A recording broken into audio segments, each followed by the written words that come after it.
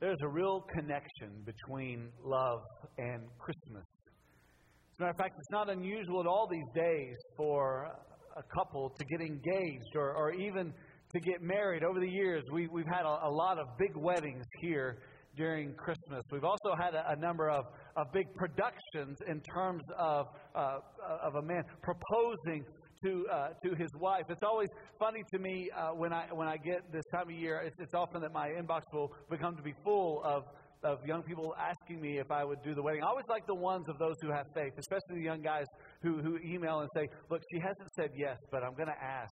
I just wanted to get this on your calendar. Is that okay?" And I always love to put back, "I love your faith, man. I love your faith." But you never know with all that, right? But you think about what the movie industry has done with love and Christmas, and they've made a bundle on it. Because what often happens in commerce and in entertainment is they take the things that make Christmas. There are parts of it, and then they tie to it a sentimental concept, and they pull that one out so that they can sell it and so they can use it. And as we begin our Advent series, as we begin this Advent season, what I want to do this year is I want to point to some of the real things of what makes Christmas what it is. And reveal, if we can, some of the sentimental attributes that exist in our culture and really look at God's Word and get beyond sentimentality. Get beyond this thing of what we buy and sell and see and sing so often and really see what is at the heart of Christmas. And our first candle that we've lit, that has been lit today is the candle of love. It's the first candle that we will light for this Advent season. Love is powerful. Love is good. And until a person feels love and finds a way to express it in another, life is empty. And as soon as I say that, there are some who will say, yes, there needs to be a man who seeks a woman and they become one and they're married, and that's love and that's good. And I would say to you, yes, that is good, but that's not what I'm talking about. I'm talking about something much better than that. Something much richer and so much fuller. And quite honestly, without the love I'm talking about, that love between that man and that woman in marriage can never actually be as full as it needs to be. What I'm talking about is experiencing the love of God and making it and having it for your own. And then expressing it back to Him fully as it has been expressed to you. And thereby connecting your life, your existence, and finding life in His love so that it changes everything about you. So that it changes the way you love and the way you look at life. And when you have the love of God in the middle of your marriage, in the middle of your friendships, in the middle of your workplace, and wherever it is God leads you and has you, it makes it rich. It makes it full. God made us to love and to be loved. This was not some cosmic accident. This was divine design. The longing that exists deep within your soul was put there by God, and it was put there to be filled by Him. That place in your life that is so dense, that is so wide, that chasm that is your soul, is made for God. And until God is in your very existence, until God is the author of your life, in Him, through His love, you will never be full. It makes perfect sense that the idea of love would be so closely connected with Christmas, because it's at Christmas, it's this time of year when we celebrate the rescue of God, when we celebrate how love came for us, to be like us, that He might redeem us for His glory and for our blessing. We read about this in a lot of places. One of the most theologically rich places we will read this is in Philippians chapter 2, beginning in verse 5. It says, have this mind among yourselves, which is yours in Christ Jesus, who, though He was in the form of God, even though He was God Almighty, even though He was before all things, and by Him created all things, before there ever was time and space, there was God. And Jesus is God, and He was God, and will always be God.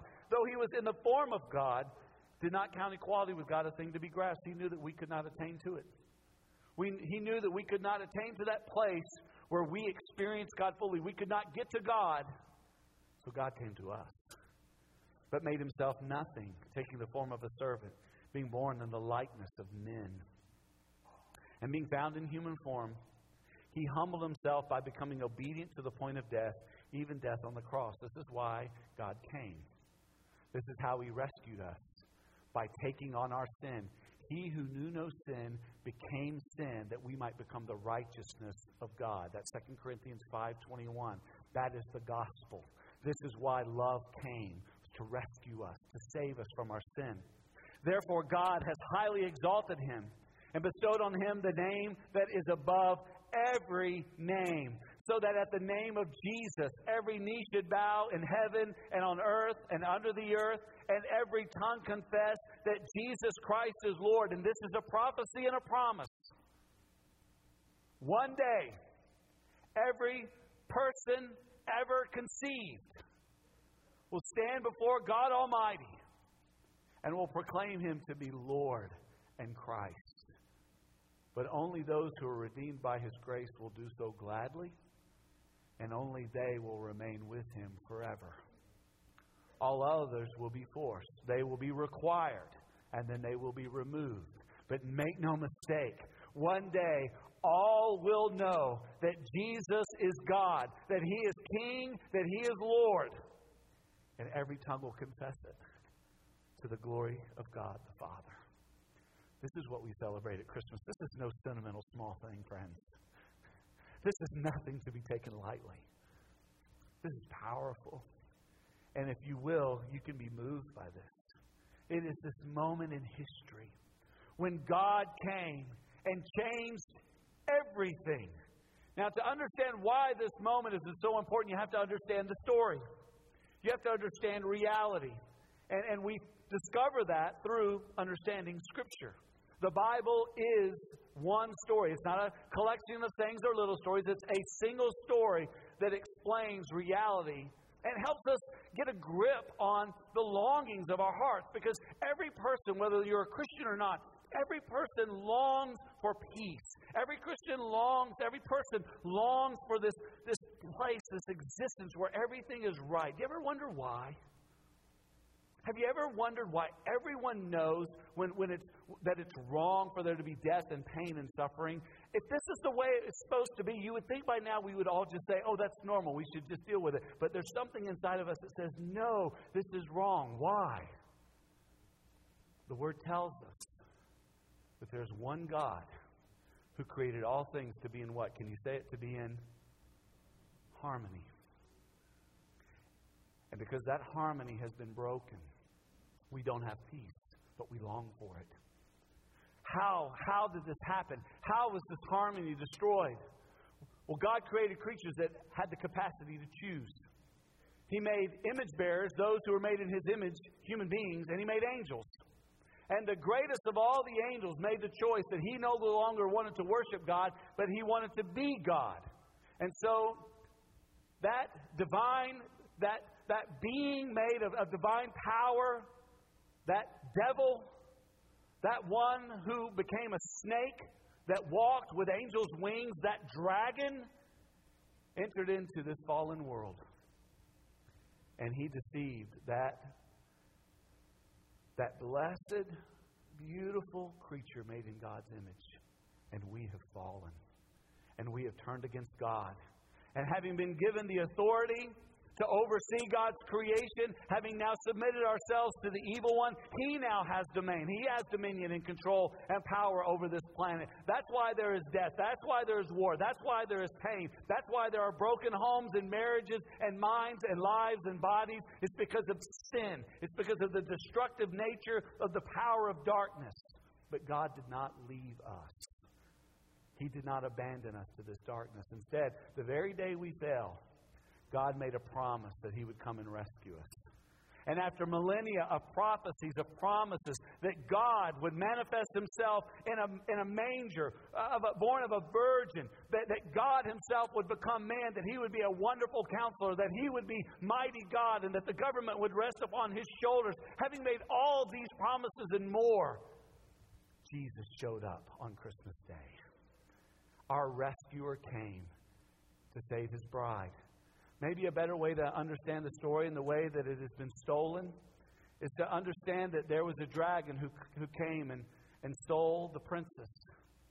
But the king wanted the princess for the prince. And so the king sent the prince, Jesus, to go to that place where that dragon held captive the one he loved. And he slew the dragon by his own death on the cross. And he conquered death through his resurrection. And now that bride, the church, is his own. And one day he's going to return. And one day there will be a great wedding feast. And one day we will be with the Lord forever. Amen? That is the story of the Bible. That is the story of reality. That is what has happened, what is happening, and what will happen. And what we celebrate at Christmas is the centerpiece of the story. It's the rescue operation of God Almighty who's come to save us and to set us free. What motivated the rescue was love. Do you know what love is? Do you know what it is to experience the love of the Almighty? You may not. Today we're going to look at it. And we're going to give consideration as to whether or not it's a part of our life. And if it is, what are we doing with it? And if not, how maybe today this love will transform you. If you have your Bible, and I hope that you do, take it out and turn with me to 1 Corinthians 13. If you didn't bring your Bible, that's okay. Just pull one out in the pew rack in front of you. And I'm going to ask the White family to come, and they're going to read for us. Liberty is actually going to read for us. And so as they come forward, let's all stand together in honor of God's Word. I'm going to stand here and protect my iPad from Cohen, who tried to take it down last service. I liked it. It was a good effort, but no way, brother. He knows there's games on there somewhere, right? Liberty, if you would, could you read for us 1 Corinthians 13? And I think you're going to begin in verse 8. Love never ends. As for prophecies, they will pass away. As for tongues, they will cease. As for knowledge, it will pass away.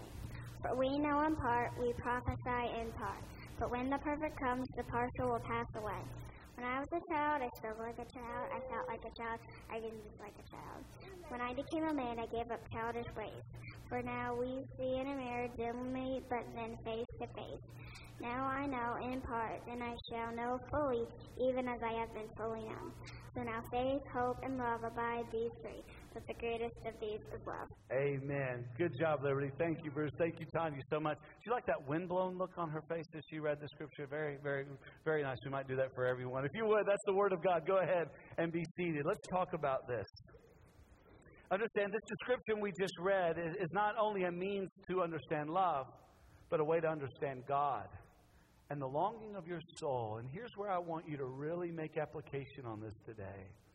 Is as I teach this text, check time and time again with your soul and see if this is not the very thing it's been longing for. And see, as it is explained today, if it will not truly satisfy the longings of your being, because I promise you, it will if you will believe. Let's talk about this. Let's talk about the love of our souls. The love our souls long for, write this down, 3 things, is beyond words, concepts, and deeds. It's beyond those 3. Many speeches are given by well-meaning people these days who want the world to be a better place. And so they stand and they speak and they say things and they inspire, and many times they compel, but words are not enough.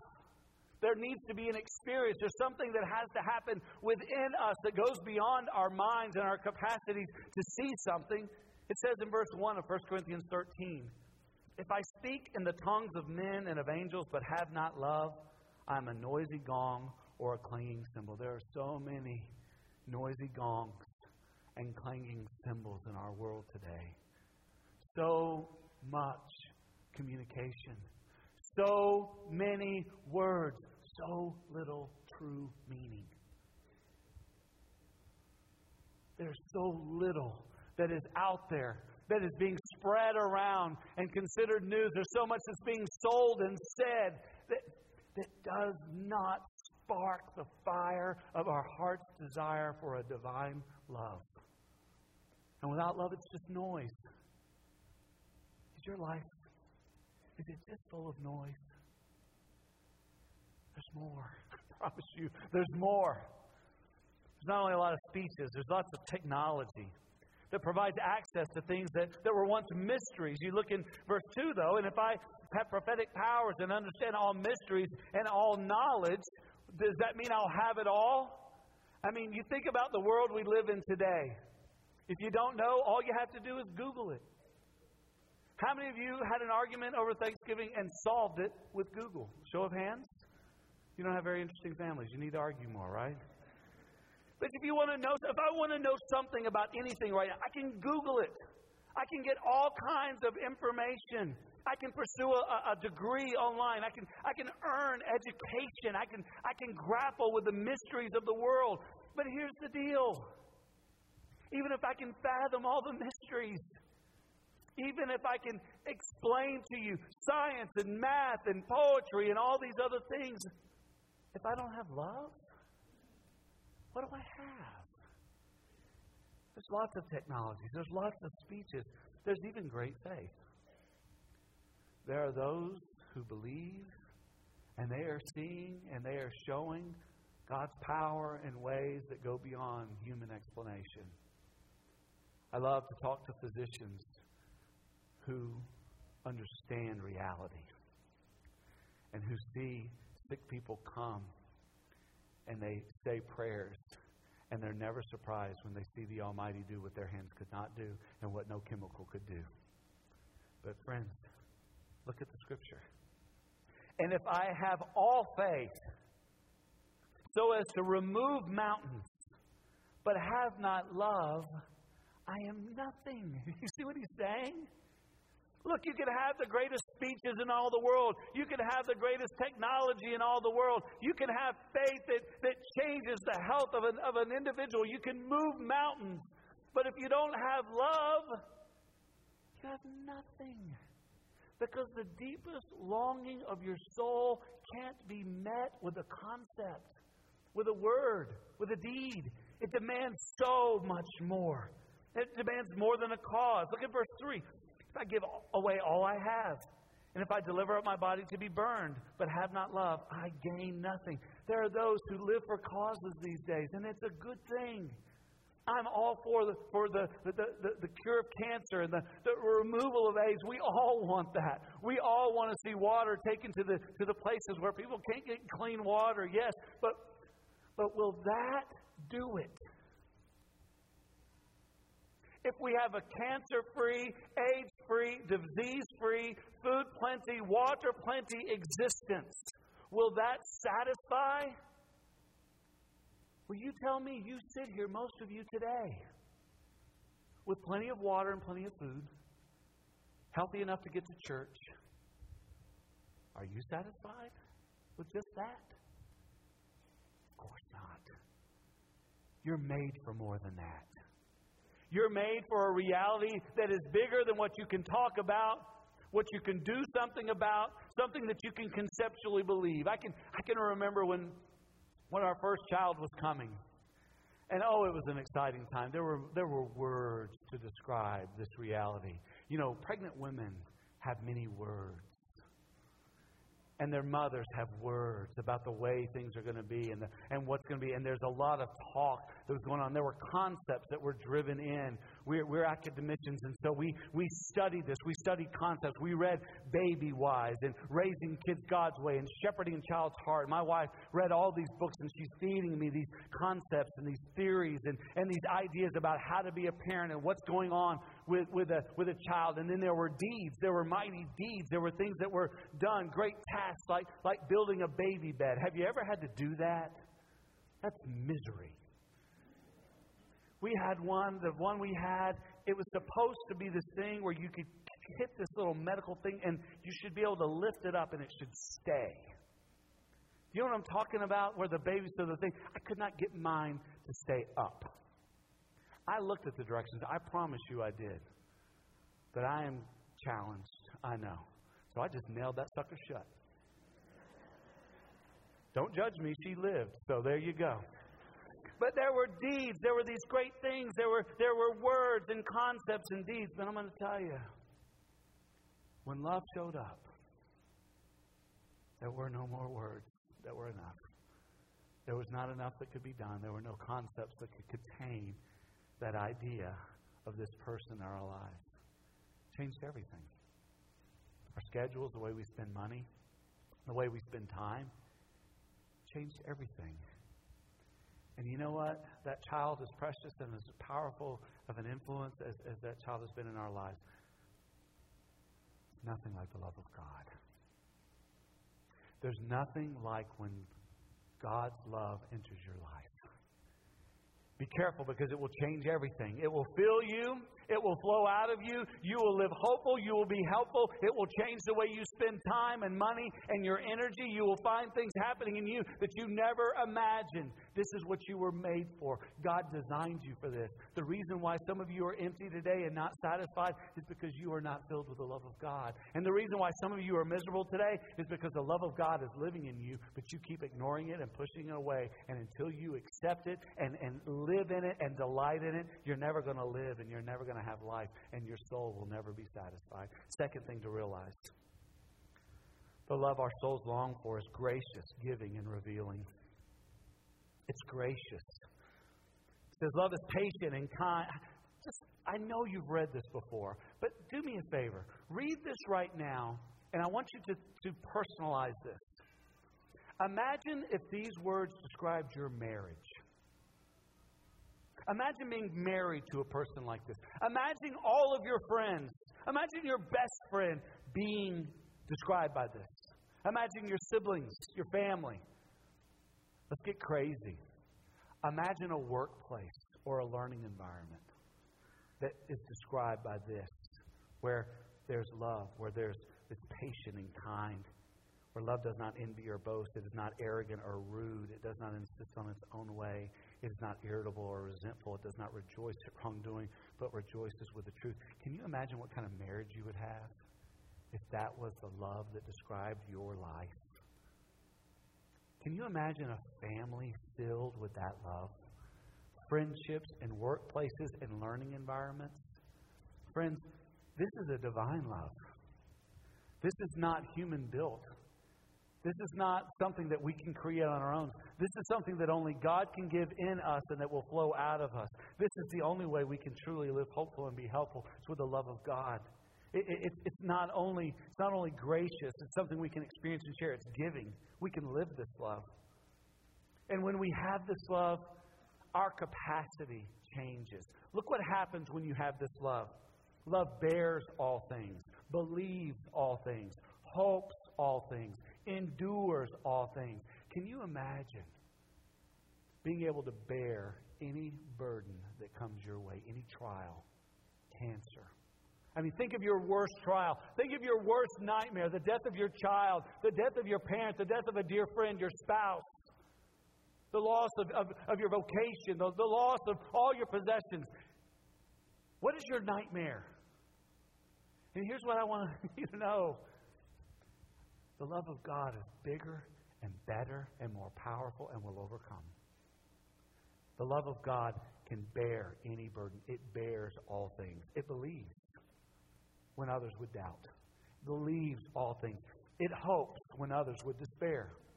It hopes all things.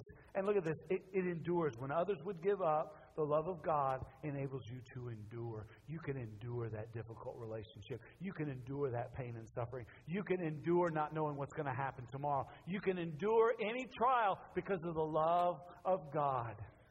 Because your soul rests satisfied in the fact that the Almighty cares deeply about you, is in charge of you, and is working all things for good. Because God works all things for good for those who love Him, who've been called according to His purpose. And it's revealing.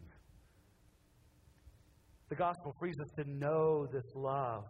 And what we know now is nothing compared to what we will know. In our text, verses 8 through 12, we see a description, it's this analogy of growing up.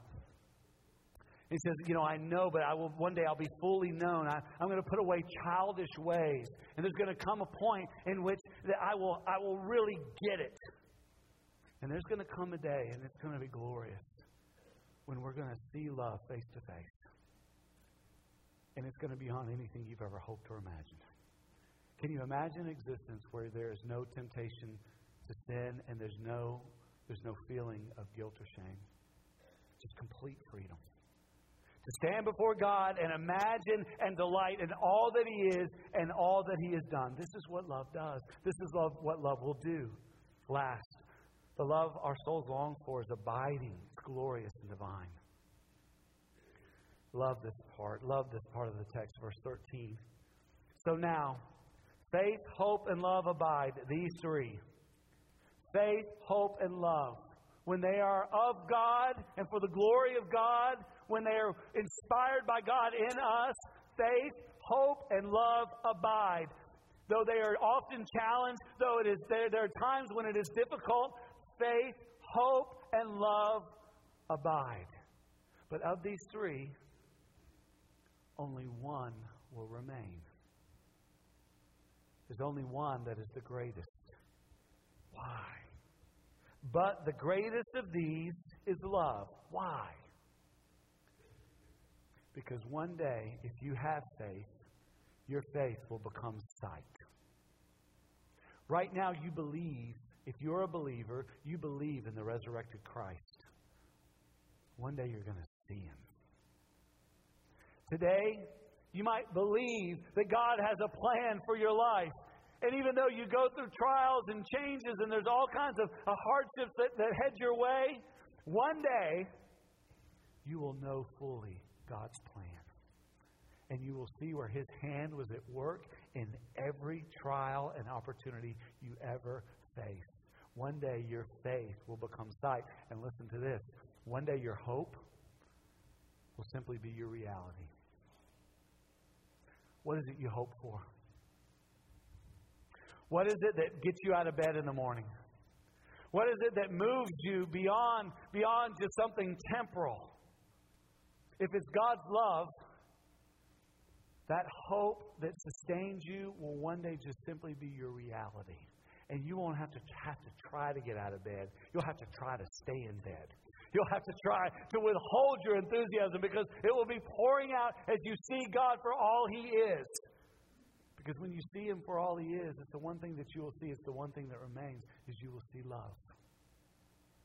Why does love remain? Because God is love. And God remains. And He never changes.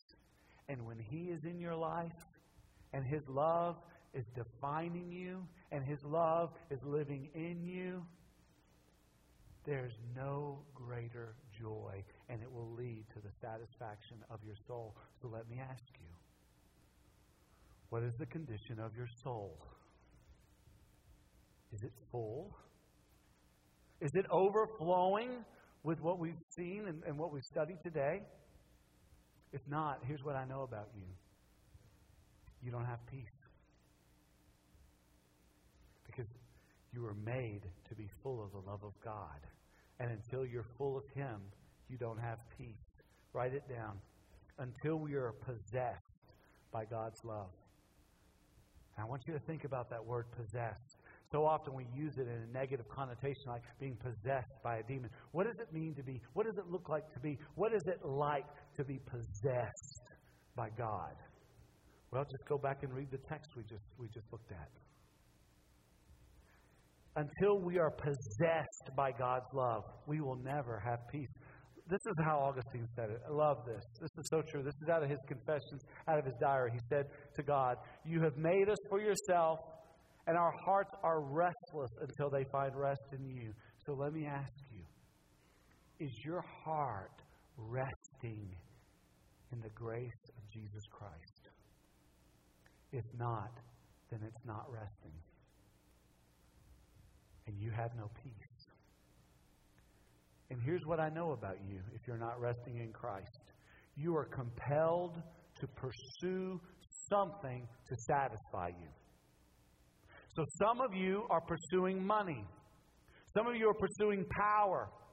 Some of you are pursuing pleasure and all kinds of delight. Some of you are pursuing possessions. And you think, if I can just get this item, if I can have this thing, if I can get the latest technology, I'll be satisfied. I'm not lying. I'm telling the truth. You know I'm telling you the truth about you. You are compelled to pursue something because you're not satisfied. Now, being satisfied in the love of God, it doesn't make you passive. It brings you life like it was intended to be. And you find yourself living for what really matters. What is true, what is real, what is strong, what endures, what bears all things, what gives you strength. So let me ask you, and make sure you know what it is. Let's go ahead and define it. Love. Are you full of it? Does it define you? When people talk about you, is this what you're known for? Is this the reality you live by?